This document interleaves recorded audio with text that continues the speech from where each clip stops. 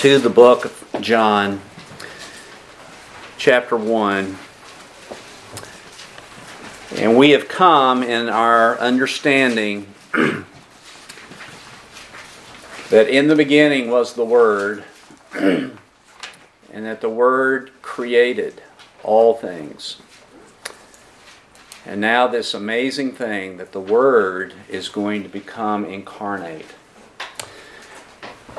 And I want to read the first 18 verses of this, even though we'll be taking as our subject verse 14. In the beginning was the Word, and the Word was with God, and the Word was God. He was in the beginning with God.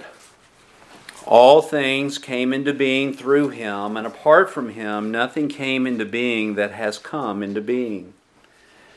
In Him was life, and the life was the light of men.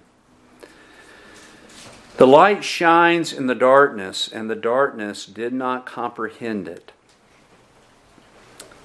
There came a man sent from God whose name was John. He came as a witness to testify about the light, so that all might believe through him. He was not the light, but he came to testify about the light. There was the true light, which coming into the world enlightens every man. He was in the world, and the world was made through him, and the world did not know him.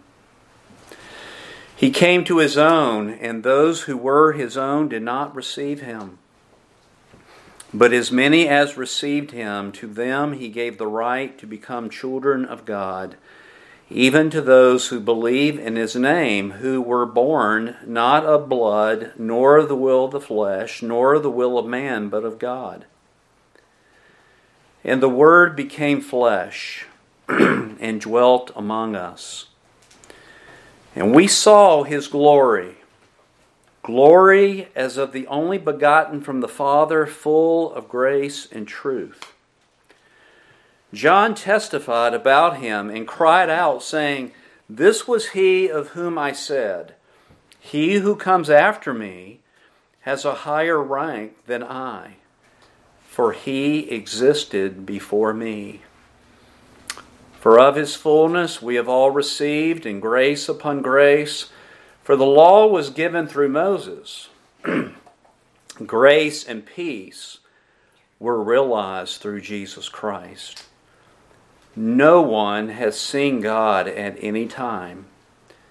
The only begotten God who is in the bosom of the Father, He has explained Him." In the beginning was the I Am, the Creator of all things. And in the I Am and in the Word is life. In that same Word is light. And that same Word took on human flesh. The Word, which always has been, is the Savior. He is the Christ, the Messiah. And He is Lord over all things, both in heaven and on earth, visible, invisible. And He is the Son of God. And He came into this earth and He took on a human body who we know as Jesus of Nazareth.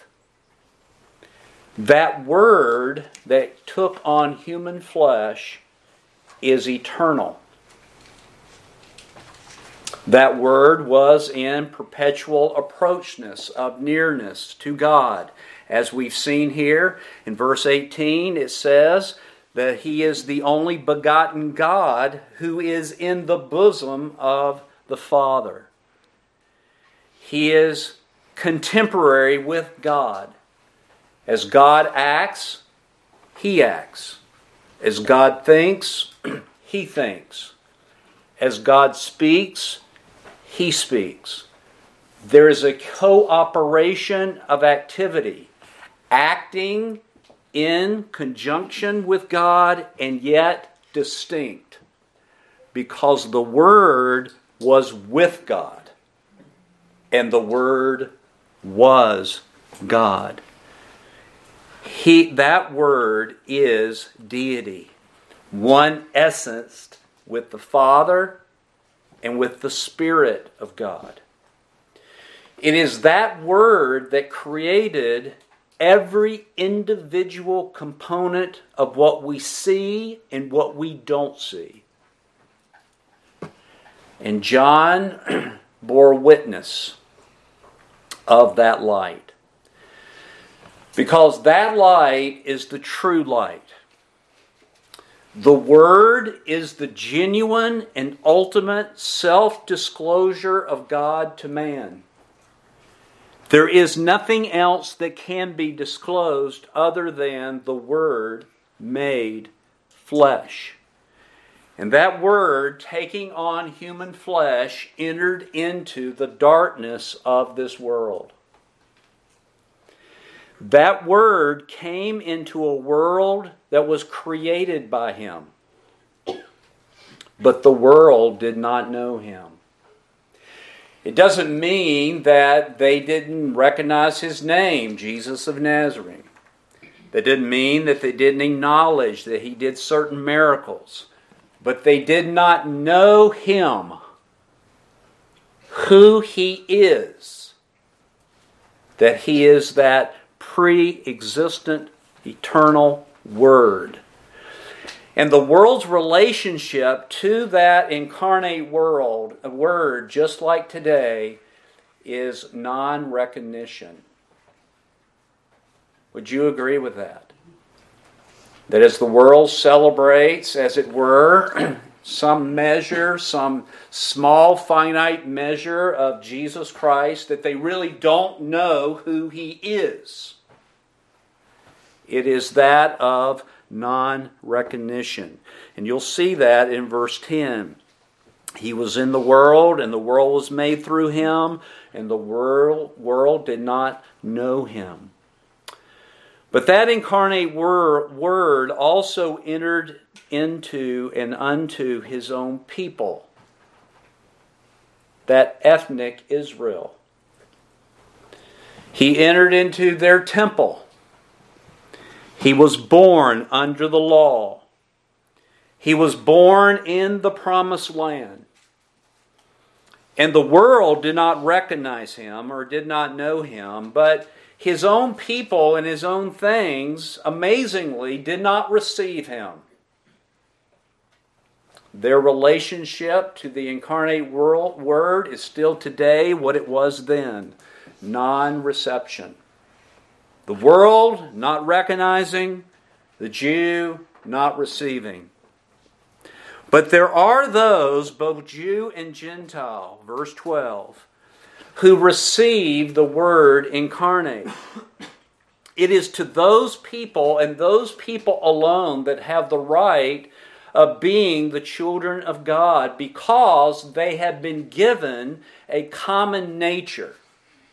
And that's what I mean when I say, who is my mother and my father and my brother and my sisters? Are not they who keep the will of God? Are they not us together meeting on the Lord's day as His people? This is our family. And we will be together forever and ever and ever because we share that common nature. These people have received and believed. And to receive and believe involves something that the world does not understand. It involves a birth. And this birth is not of blood. In other words, you don't become a child of God through physical bloodlines. It's not because you're Jewish, or not because you are the people of the land. It's not because your parents were Christian and it's just kind of been passed on to you as some kind of religious heritage. The birth does not happen that way. The birth also is not of the will of the flesh. In other words, you and I can't sit around and just say, well, I'm going to become a child of God because I will to be a child of God. Our will has nothing to do with this birth. And the birth is not of the will of man, meaning you cannot become a child of God because someone else other than yourself desires for you to be. As parents, as believing parents, don't you wish you could do that for your children? But you can't do that. This birth is totally and completely of God. It is the God side of the coin. The other side of the coin, this happens instantaneously. The birth and the believing happen together. Why is this? Because salvation is of the Lord. And fallen men and women chafe at that. They want something to do with it. They will not bow their knee and ask for mercy. They will not go to the Creator for the new creation. And the amazing thing that has occurred is that this Word, in the beginning was the Word, and the Word was with God, and the Word was God. Up to verse 14, we still don't know the name of this person. All we know is that John gave witness of that true light, and that true light is coming into the world. We know that the life is the light of men. We know that life is eternal, and it is in the Word. And we know that Word was in the beginning with God, and He is God. And the amazing thing, verse 14, in these 5 words, and the Word became flesh. Folks, the word becoming flesh is what we mean when we use the word incarnation. Incarnation is a Latin phrase. And it basically literally means into flesh. The word into flesh. In the fullness of time, not early nor late, but in the fullness of time, the eternal Word, who was with God and was God, took on, at a point of human history, humanity.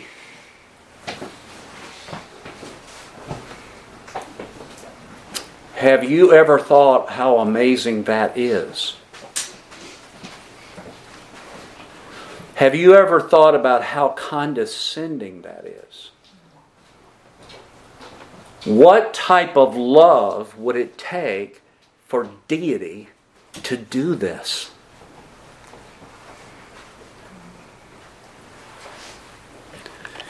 This was the point in human history that all the promises of God apexed. Prior to this point in history, the promises all looked forward to their completion. After this point of human history, all the promises look back and see its fulfillment. Paul would write, "For as many as the promises of God, in Him they are yes and amen to the glory of God." All the promises are complete and fulfilled in Him. We don't see all of them complete in time, but they have all come to a completion at His incarnation, at His death, burial, and resurrection. Not yet, but yet already is the time in which we live. There's no doubt that all those promises are going to happen in human history exactly like they have been written. What is my guarantee of that? The Word becoming flesh. And all those promises apexed in this point of human history, apexed in the Son of God, and brought to pass in the Son of God. In my opinion, I'm not the only one to have this opinion. The incarnation is the greatest miracle that has ever happened, or will ever happen in these existing ages. It's greater than the original creation. It should not surprise us that a great God could create. It's greater than the coming new heavens and the new earth, because that is just a new physical creation. It is greater than having a baby. Many times we will talk about the miracle of a woman giving birth. And it is it not? It is amazing. It is greater than my cancer being healed or any other disease in which man has declared as terminal, and yet I am healed. It is greater than any of the inventions of modern medical science. It is greater than man's so-called wisdom, knowledge, power, ability. It is greater than any athlete could do on an athletic field. This is the greatest miracle that ever happened. It's even greater than resurrection. Why do I say that? Because it should never or should not surprise us that the Word, who in Him is life, would give life. To give life out of nothing and from that which has no life, like dust of the earth. In Genesis, forming man from the dust of the earth, totally inanimate material, and breathing into him the breath of life, and he lives. That is amazing, but not like this. Can you fully explain what it means for deity to take on humanity? Can you and I even fathom the depths of this? Even Mary herself asked the angel of the Lord, "How can this thing be?" Do you hear that? And as one commentator has stated, you and I must be content with the Lord's answer. Here's His answer. The Holy Spirit will come upon you, and the power of the Most High will overshadow you. And for that reason, the Holy Child, this child will be unique. The Holy Child will be called the Son of God. Mary, here's God's answer to your question, how can this thing be? Nothing is impossible with God.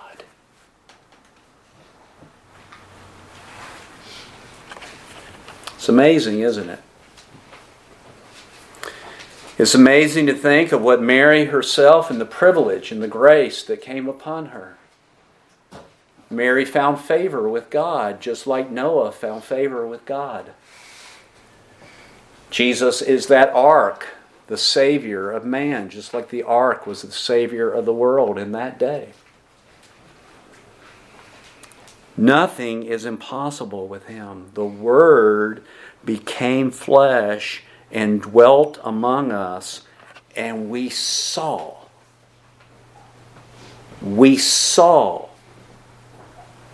the glory. Now note it says His glory. We saw the glory of the Word made flesh.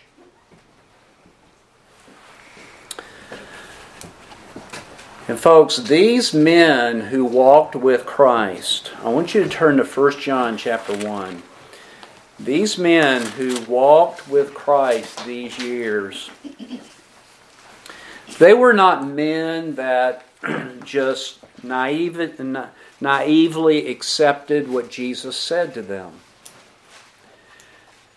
They were not ignorant men. They were not men who just stood by and would accept anything that they heard or that they saw.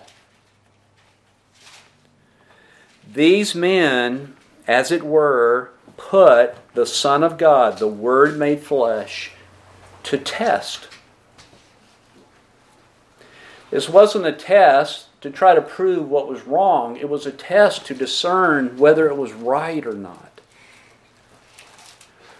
And John himself, the same one who said, "In the beginning was the Word," he begins his epistle the same way. What was from the beginning? Do you see that? Do you have a note in your Bible, what was from the beginning? You should have Word beside that. John 1:1. What was from the beginning? What we have heard, what we have seen with our eyes, what we have looked at and touched with our hands concerning the Word. But in the Word was life. Concerning the Word of life. And the life was manifested. And we have seen and testify and proclaim to you what kind of life? Eternal life, which was with the Father and was manifested to us.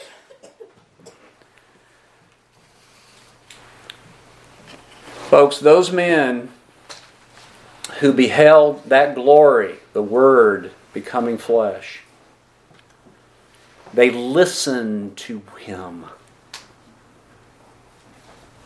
They listened to Him. Not like you and I today, right? They listened to Him. They listened to what He said, how He said it, when He said it. They recognized there's something unique about these words that they are listening to. Peter would say when all the people left him, "Lord, where are we going to go? You have the words of eternal life." They listened with their ears. They scrutinized with their eyes. You talk about living in a fishbowl. Jesus Christ, the Son of God, lived in a fishbowl. He was constantly being scrutinized with people's eyes. Whether they were the Pharisees and the Sadducees who were looking to find some type of sin in Him, or whether it was the disciples that kept needing to have confirmed in their own hearts that He is who that He preached and talked to them that He was. Folks, you and I sometimes miss just how amazing it is that those 11 Jews, and there were others, but those 11 Jews that we call apostles, they were Jewish. They would never call a human being deity. Never. It was ingrained in them from the time that they could remember. From generation to generation to generation. There is only one God. Never in their minds would they ever think about a man being called God, and yet that's exactly what these men came to be persuaded about. And you remember Thomas after the resurrection, he just blurted out, "My Lord and my God." They listened intently with their ears. They scrutinized with their eyes, and what they beheld was the Word in human flesh.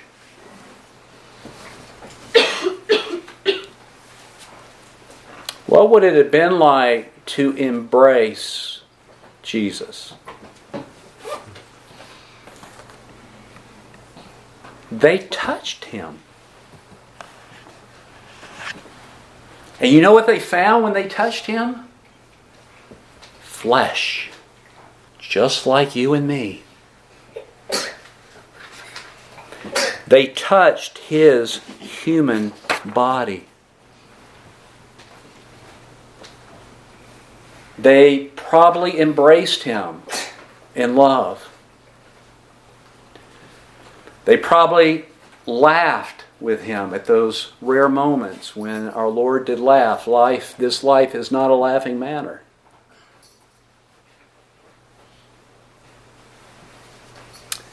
And what they heard, and what they scrutinized, and what they touched, they came to understand was eternal life. Eternal life in a human body. Do you understand how amazing it is that they came to believe that? John would write, if I wrote everything down that this person who is eternal life did, I suppose the world could not contain the books thereof. Do you see how much persuasion that it would take for that? And folks, I just want to step back and encourage you to not necessarily be upset with someone who really wants to see this in their Bibles, who really wants to scrutinize from Genesis all the way through Revelation, that what you're saying really is so.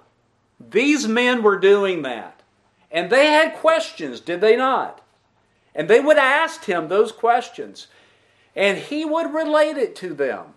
He would give to them new revelation, things that had not been known since the foundation of the earth. And in that upper room, he told them, I'm going away. And there's a lot more things that I would like to tell you. But you can't bear them now. But one day you will be able to bear them, and the Holy Spirit will come, and He will glorify me in giving you what I'm going to say to you. And you're going to write those words down. You're going to inscripturate them in a books that we call the New Testament. Everything that the Word made flesh wanted to communicate to us in this life, you have it right there in your hands.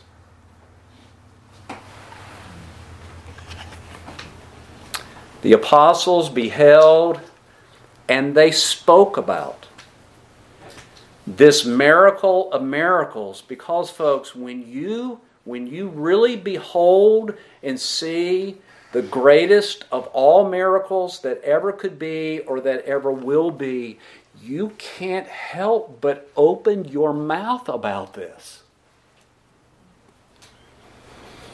Today's Christmas, and many of you, after this morning's service, you will go home, you will have a meal, you will probably open some measure or some form of gifts, and as a parent, you take great delight in seeing your children happy, don't you?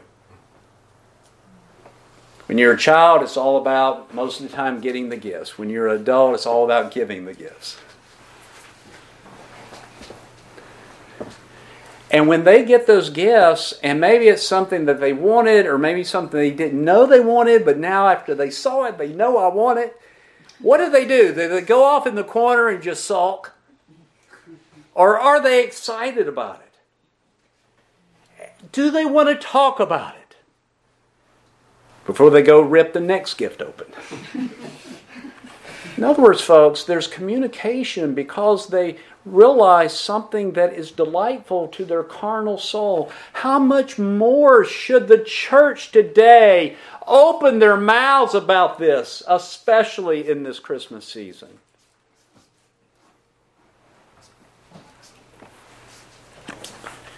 And John writes in 1 John chapter 1, he says in verse 3, what we have seen and what we have heard, we proclaim to you also.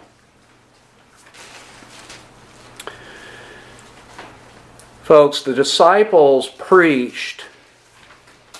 Now listen to my words carefully. The disciples preached eternal life.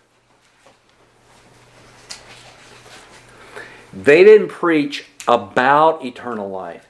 They preached eternal life. If you ask me, eternal life? Yes, they preached Christ, who is life eternal. He's the Word, is He not? Made flesh. And in the Word, that Word made life, made man, in that Word is life. They're preaching Christ.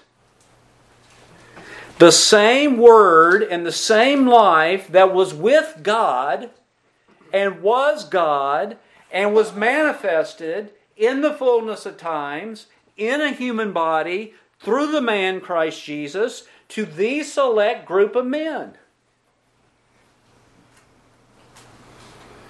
And those apostles have written what we need to see and know down. They wrote down the preaching. They wrote down what they saw. They wrote down about the person that they touched. Why did they do that? It says in verse 3 of 1 John chapter 1, what we have seen and heard, we proclaim to you also, so that you may have fellowship with who? Everybody see that? Folks, they wanted you to have the same fellowship that they are having. What fellowship did they have? They had fellowship with the one they heard, and the one they beheld His glory, and the one they touched. Now, we can't touch Him today. We can't see Him in a physical body today, but we can behold the glory in the pages of our Bibles. This whole Bible speaks of Him.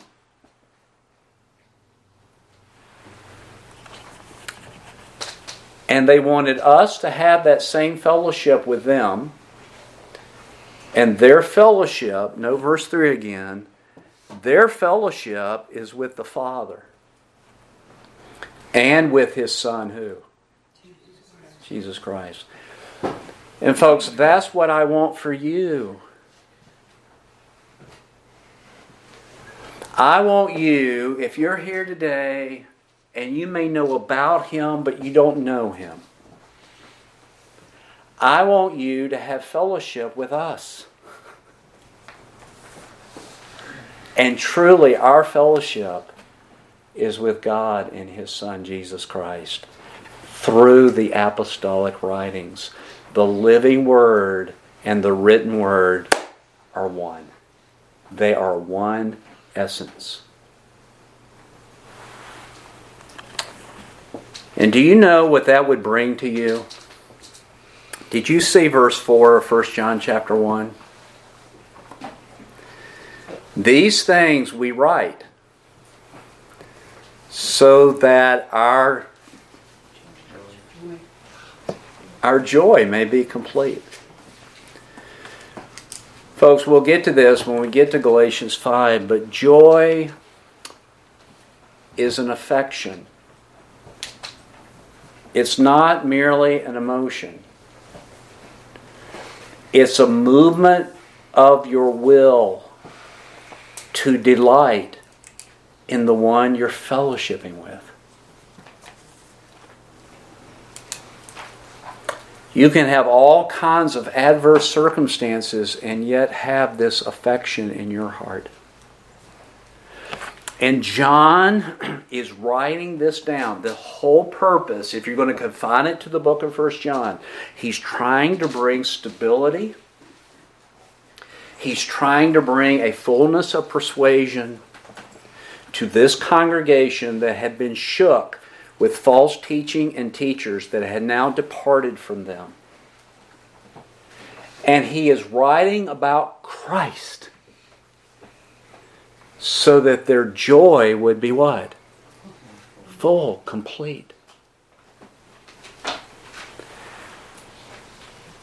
There's nothing wrong with taking joy in material things.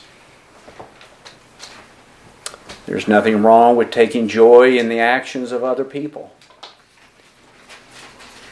But there's no joy like this joy. It is a joy that once you have experienced, it will never leave you. It can only grow in you. Do you hear that?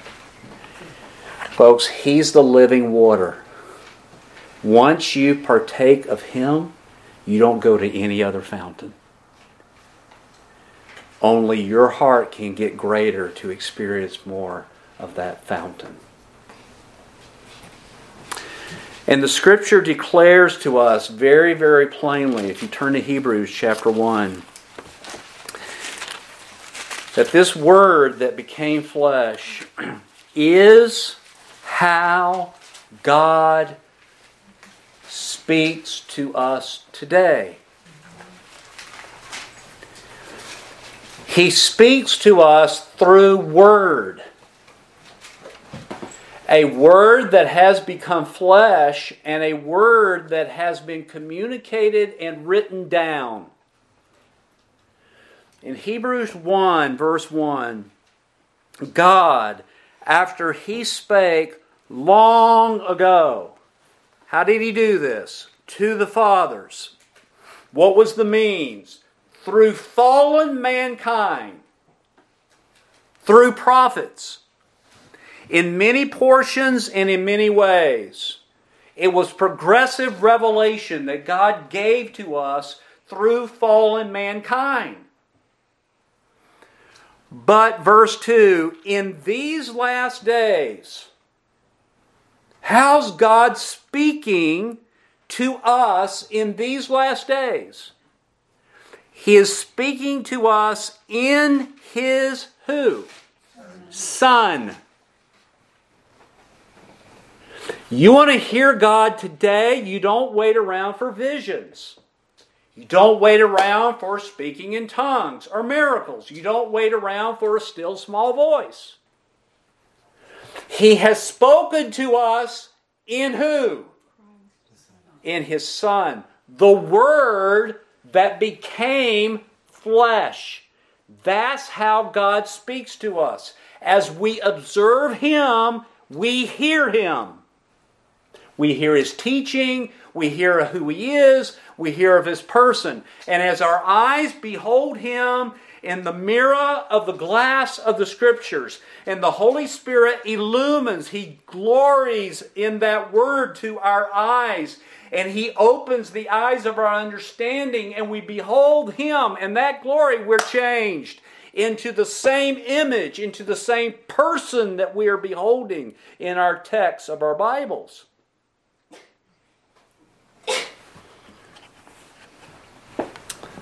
The days of visions and dreams and all that is past. Christ is vastly superior to any other communication that God could give to us. It is so vast, it's like it's not even on the scale. Folks, if I put the Word made flesh on the right side and I put dreams and visions and still small voices on the other side, what is that? Those things on the left side are lighter than light. They're empty of emptiness compared to God so loving the world that He gave us His only begotten Son. Because the Word is the communication of God, isn't it? That's what a word is. It's communication. He is the communication to us today. And that is why we are to proclaim Him. to a lost and dying world.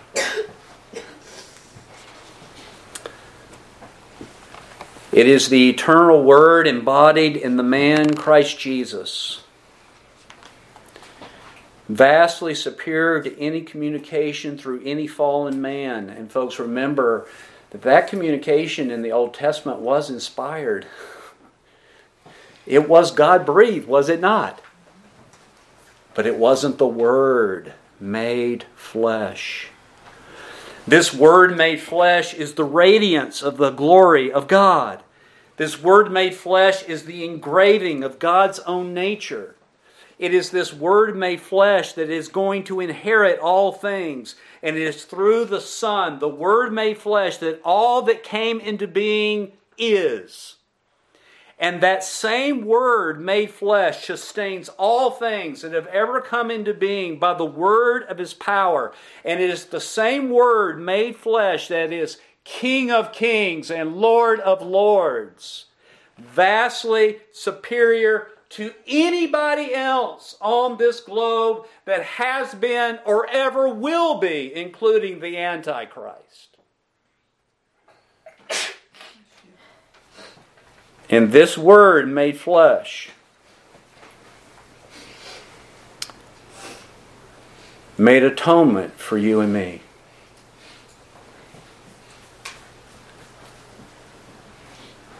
Folks, it's one thing to be stunned at the eternal Word taking on humanity. It's another thing to think of the eternal Word giving His flesh for the life of the world. He allowed the very beings that He is sustaining to lay hands on Him and to nail Him on a tree and to declare Him cursed of God. Is that not amazing? I wouldn't let that happen. And you wouldn't let that happen. But God sent His Son so that that would happen. Folks, deity can't die. But deity taking on human flesh experienced death on our behalf. It is this Word flesh that arranged Himself under God the Father in this life. He took on the form of a slave. He was made in the likeness of man. Deity in humanity humbled Himself, becoming obedient in all things, even unto death, even to the most cruel form of death in this life. I mean, folks, you and I, we have something bad to us and immediately we're questioning God. He never questioned God. Never. He submitted under whatever those circumstances were. He walked in the light of His Father. He loved Him with all of His heart, all of His soul, all of His mind. And He loved His neighbor as Himself. And He gave Himself, as it were, for His neighbor, so that those who receive Him have the right to be called the children of God.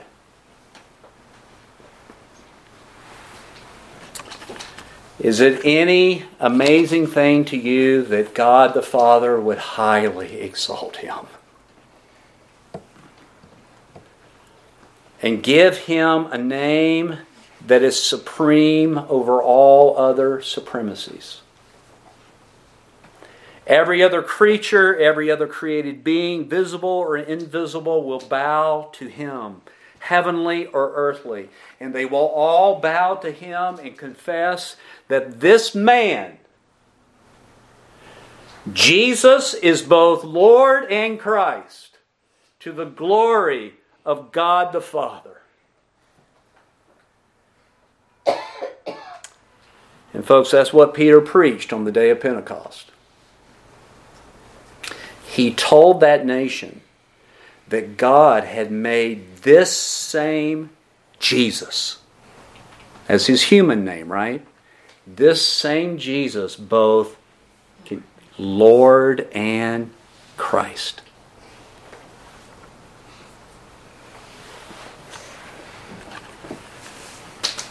That's the type of preaching that can save today. And folks, as we conclude, this Word that has become flesh and dwelt among us, the Word that the apostles saw the glory thereof. What glory did they see? Something unique. The only begotten of the Father. Did you hear that? Only begotten of the Father. There's only one way to God. Through the only begotten of the Father. Now folks, that man, that Word becoming flesh, Jesus Christ, the Son of God, is the embodiment of grace and truth. Folks, grace is more than just unmerited favor. Grace is actually the power. It's the life that comes to us. He's full of grace and full of truth. And in verse 16 of John 1, he says this for believing people. Now note this. For of His fullness, we don't receive the totality of the fullness or we would be deity.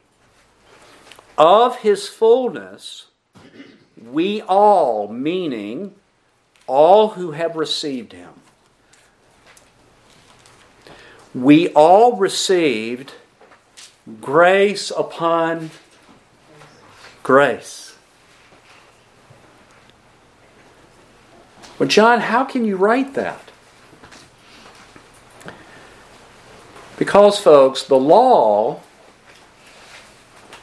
was given through who? All right. And tell me about Moses.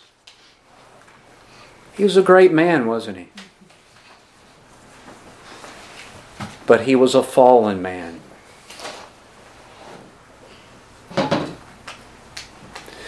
The law, which is good and holy and just, the law came through that man.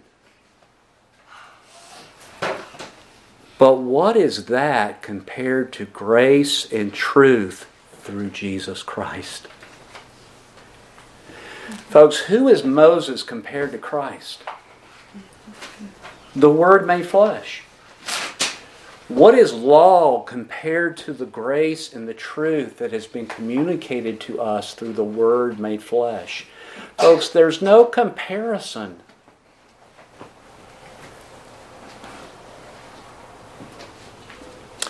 Those words that Moses delivered to them was on tablets of stone. The Word communicated to us was through a human man, Jesus Christ the Lord. There is no comparison.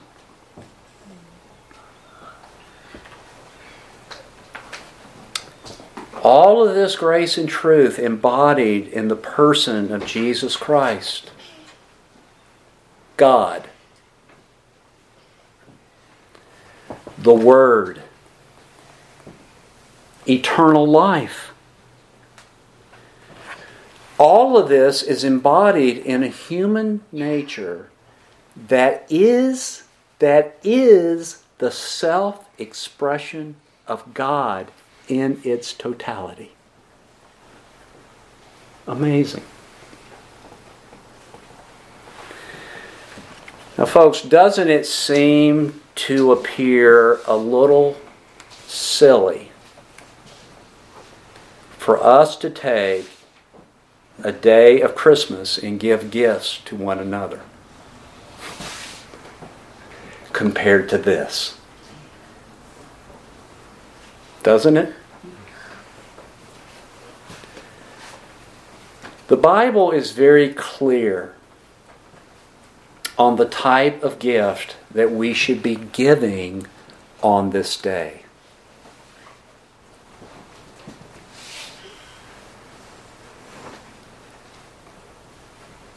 I beseech you, brethren, by the mercies of God, that you present your body as a living sacrifice. That is the gift that we give back to God for the gift that He has given to us.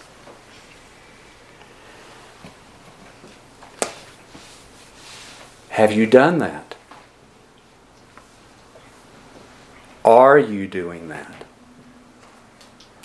No doubt that as a believer who is versed in the Scripture, you're saying, yes, but I fall short of the glory of what I should be doing, and that will be forever.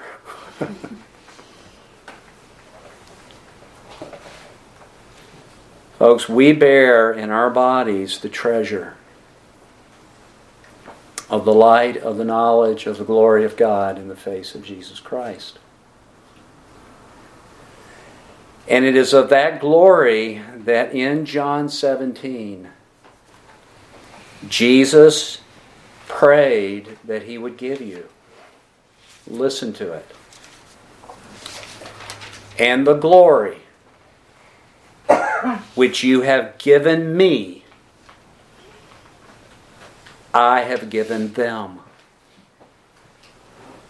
Folks, what was the glory that God the Father gave to Jesus? It's the glory that the disciples beheld. It was the glory of the Word becoming what? Flesh. And Jesus says, the glory which you gave me, I have given them.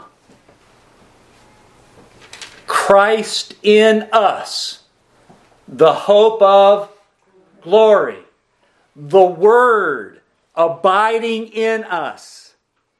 The Spirit of Christ in us. Letting the Word of Christ dwelling richly in us so that we are filled with that Spirit of His. The glory which you have given me, I have given them, so that this may happen, that they may be one, even as we are one. That we may be unioned in Him in the same manner in which the Son of God is unioned in the Father. Folks, what would it be like, which we will never gain, what would it be like to be ever approaching the fullness of God in Christ? Would that not be glorious? Glory unspeakable and full of glory. And folks, we behold the glory in the pages of the Word. We have the light of the knowledge of the glory of God as a treasure inside of us who have been born again. And Jesus concludes that prayer by telling the Father that it is His will. It is the will of the Word for us to behold His glory. A glory not like momentary at the Mount of Transfiguration, but a glory with eyes unveiled, a faith that becomes sight. He says, Father, I will. The Word wills that they also, whom you have given me, be with me where I am, that they may behold my glory. Now listen to this. Which you have given me, because you loved me before the foundation of the world. In the beginning was the Word, And the Father loved the Word and showed all things of His glory to the Word. And the Word reflected that glory and that fullness to the Father. This is what Christmas is about. This is what Christmas is concerning. And folks, the gap, maybe I should have written the chasm, between the world's idea of what many have called a cultural Christmas with the truth of God's Christmas is infinitely wide. What will the people of this earth see in your Christmas today? Will they see you celebrating the cultural Christmas, or will they see you celebrating the Word made flesh? And those of you that are here today have begun to tell the world that that's what you see by being in the Lord's house on this day. Let's pray.